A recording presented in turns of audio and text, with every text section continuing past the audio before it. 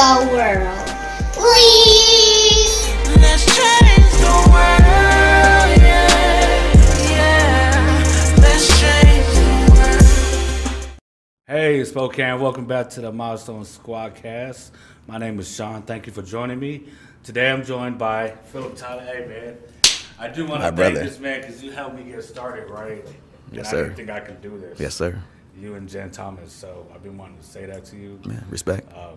That was, what, 6 months ago? Yeah, or more. More, yeah, actually more. So thank you.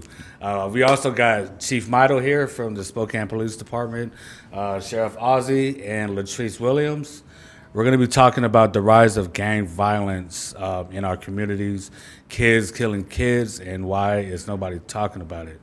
So we already kind of got into it just a few minutes ago. I had to kind of stop us. But you were saying that Latrice had kind of reached out and started trying to Yeah. She had a conversation. Yeah, back in yeah. January, right? Yeah, it was about January, and what's interesting about that is you know the sheriff and the chief have been talking about this since back in 2015, right? And many times since then. But it was in January when Latrice reached out to me and was questioning why isn't our loudest voices in the community, our community partners, our elected officials, not talking about young black men dying in the streets of Spokane when they are yelling and marching and protesting for brothers losing their lives in other cities. And if black lives truly matter in all spaces, as I interpreted her email, why aren't they mattering in Spokane? And I'm not going to speak anymore on it because Latrice is right here. She can talk to that. Well, thanks for having me. What it stemmed from is that, because I'm out in the community all the time, and I'm a realtor, and I'm always kind of just in the community. Right. And watching the news, and seeing just sometimes, okay, this is an accident, but now there's like 5, 6, 7. And so I was on Facebook, which is my platform, and I was like crying out basically through words, like, what is going on here? Yeah. And literally crying as I'm writing it, and I didn't really expect an answer. I just wanted to just share what I was feeling. Yeah. And just like he said, I feel like at the time we had a lot going on with Breonna Taylor and George Floyd and all the bigger names that have been affected nationally, right? Yeah. And then I'm seeing this in my own hometown. So I'm like, wait a minute.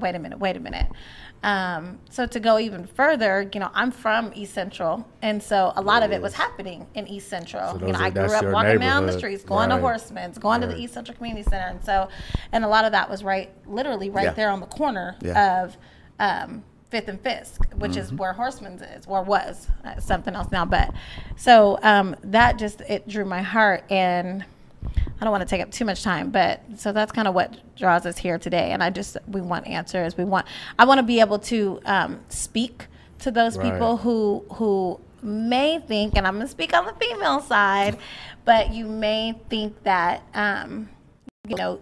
way somebody is leading you is the right way. Yes, say that. I just want to make sure that people know that loyalty goes both ways. It's got to be reciprocated. That means if I give you something, you give it back to me. Right.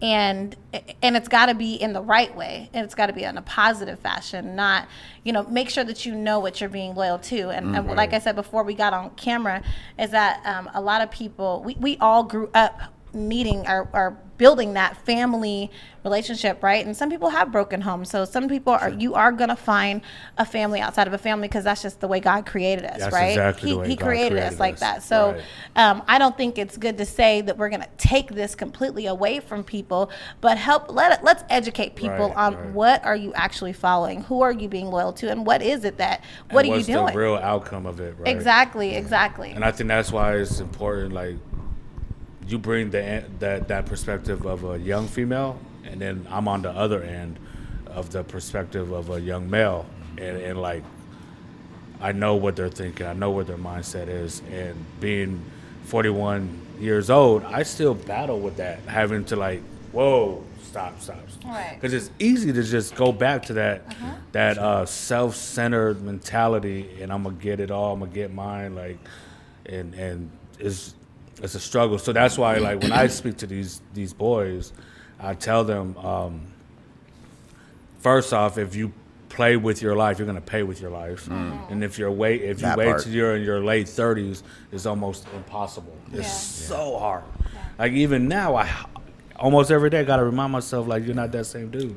Like, you can't do this or you can't do that. You can't even think like that because of what it also leads to in my actions and reactions. That what you make a good point is that you waited to the late 30s. What we're seeing now, and the chief of sheriff can speak to this, is they're in their teens, early teens. That was when that I are started. pulling the trigger and taking lives Right. and these kind of things. And I'm gonna go real quick. You said self-centered. We are here as what we call the coalition of the willing, right? Right. Because this is not about self-promotion. This is about preservation of lives. And what we are doing and what we're going to be doing, you're going to be seeing this coming up soon, is challenging these community groups, these elected officials, These our churches neighbors, and these these churches, these pastors. pastors. Why aren't you being that moral voice? Why aren't you, as Latrice said, helping to educate our neighbors about the impact of gang violence on the community, on the family? We can talk about social determinants of crime and these kind of things, poverty, lack of education, family, income inequality and all that. But the roots of it are the family.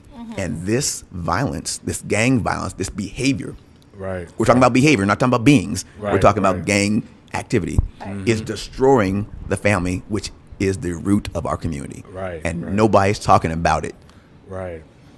And so you mentioned about the chief and the sheriff talking about this, 2015 you said? Longer than that. Actually, I can't remember a time when the gang and gang violence hasn't been a topic in Spokane. When I first came here, 1996, this community was still in denial. One of your former chiefs, Terry Magnan, was chastised for even using the word gang. This Spokane, it doesn't exist, can't exist here.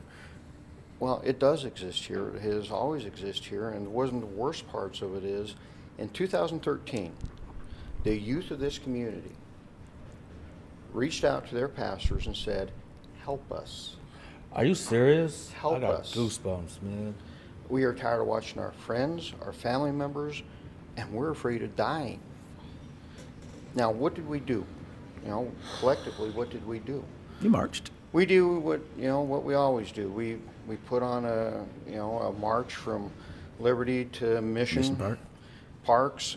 We stood up on our soapboxes. We said words, and we missed one of the key opportunities to save these young people because they wanted to be saved at that point. That was 2013? 2013. Those same kids that are doing the violence now were at those marches.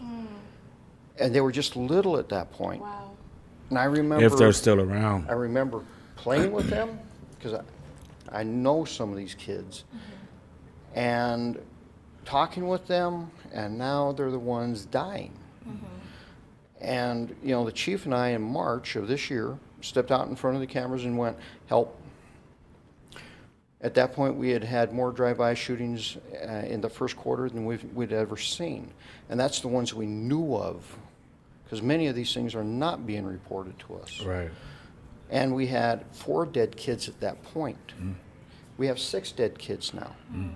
And I was amazed that, as you stated, lack of outcry, lack of we need to do something from the community. But what the chief and I got was backlash. We were called racist, white supremacist. We're just too law and order. And I was like, wait a minute, we're talking about young people dying. These are kids. These are somebody's babies. These are somebody's brothers, sisters. What are we talking, and you're sitting there talking about racism. You're talking about white supremacy. Why aren't you talking about the killings? Exactly. And that part. Truly, if we truly mean that all lives matter, Black Lives Matter, where is everybody? And I'm really disappointed in many of our community leaders because they went dead silence. You have not heard from them. Nothing at all from, especially the loudest voices. But it's counter to the narrative they want to push. That's just my perspective. Yeah, it's like this unspoken tragedy nobody wants to speak about, and we see it growing and growing and growing, and we're trying to find ways of how do we stop our youth from killing each other. And it finally reached a head. We had 5 or 6 youth dead. And Right. Talking to my major even this morning, he confirmed that the gangs that we are dealing with, there's no common theme or common enterprise or anything along those lines. They're doing it, in essence, he's saying, for recreation. So there's a gap or a hole in their life somewhere that this for them is almost like a recreation. That may be oversimplifying it. But What did there's- he say? There's no what? There's no common theme to it. They're not doing it because they're wanting to engage in just this type of activity or that. It's almost like a recreation, which is an oversimplification Yeah, for yeah. sure. But the sheriff and I were trying to stop the shootings, and unfortunately, by the time we get involved, we usually stop those through arrests. Uncooperative victims, uncooperative family members, nobody would talk to us. And so our effort in March was we need the community's help. We have to have the community's help because we're hitting a wall. And so when we came out in March and said, please help us stop these killings, the backlash to me was actually surprising because there didn't seem to be any traction anywhere in this community about the number of deaths through drive-bys that were gang-related and proven to be gang-related. So that brings us to where Philip comes in, Latrice comes in, and a lot of the coalition of the willing is like we had the community say, we're going to help you. And we know that we may not be popular in some circles, but we're going to do it because we need to stop the killings. Right, right. And one of the things that, after that experience, I went, okay, these people have gone dead silence on us. Who do I reach out to anymore? I reached out to Phil. I called Phil and said, Phil, we got dead kids. Need We your got help. kids dying. Yeah. What are we going to do about it? And he said, I have an idea. I've been talking to members of the community. And I said, fine, let's pull everybody together. And we've been talking and putting things together for the last 3 months. We're about ready to announce a major effort. Absolutely. And, Absolutely. we're going to work towards saving our youth and providing an opportunity to break that cycle. Let me say this because I know the sheriff, as you're a politician, and the chief, an appointed chief, both white men, are maybe a little have a little angst about saying it. Latrice and I will. When you say these young kids that have been dying, up until the young white male that was shot out in the valley, it's been young black men. 5 to 6. We need to say that. Yeah. Right. 5 We to need to 6. say that. And these young black men's lives have been taken at the hands of other young black men and a young black woman in one of the cases. You can't be afraid to say that. Right, right, We can't be afraid to talk about it. right, right. Not, Be- not in because this if day we and don't, age. like Latrice said earlier, you get young sisters that are driven down a wrong path. And by the grace of God, this woman right here has pulled out of it went and there. as an example Right. to tell you all that nonsense that you may be hearing Right. is not going to do anything for you. Wow, that's good Right? there. And if we remain silent, if we remain silent, it's going to be more lives lost and let's say more young black lives. Now we're seeing white lives affected too, right? And gang violence begets drug violence, begets property violence, begets this. Human this should trafficking, domestic So violence, this is an all these issue things. for every citizen, Of the every community, community, right. every church to be a part of. And we are blessed to have, you talked with his father in 2013. We're blessed to have Pastor James Watkins coming into this coalition. And that's going to be that voice that's going to help us push this narrative even further, Right. deeper into the community in his connection. So it's important to say, though, it's been young black men dying. Yes. So we're going to end on that for part 1. And we're going to take a break and come back for part 2. So just keep tuning in. Thank you. There's a lot to discuss, a lot of realities we need to really come to grips with and stop turning a blind eye. I'm going to touch more a little bit about that in the next segment. So thank you for tuning in. Sam, you got us?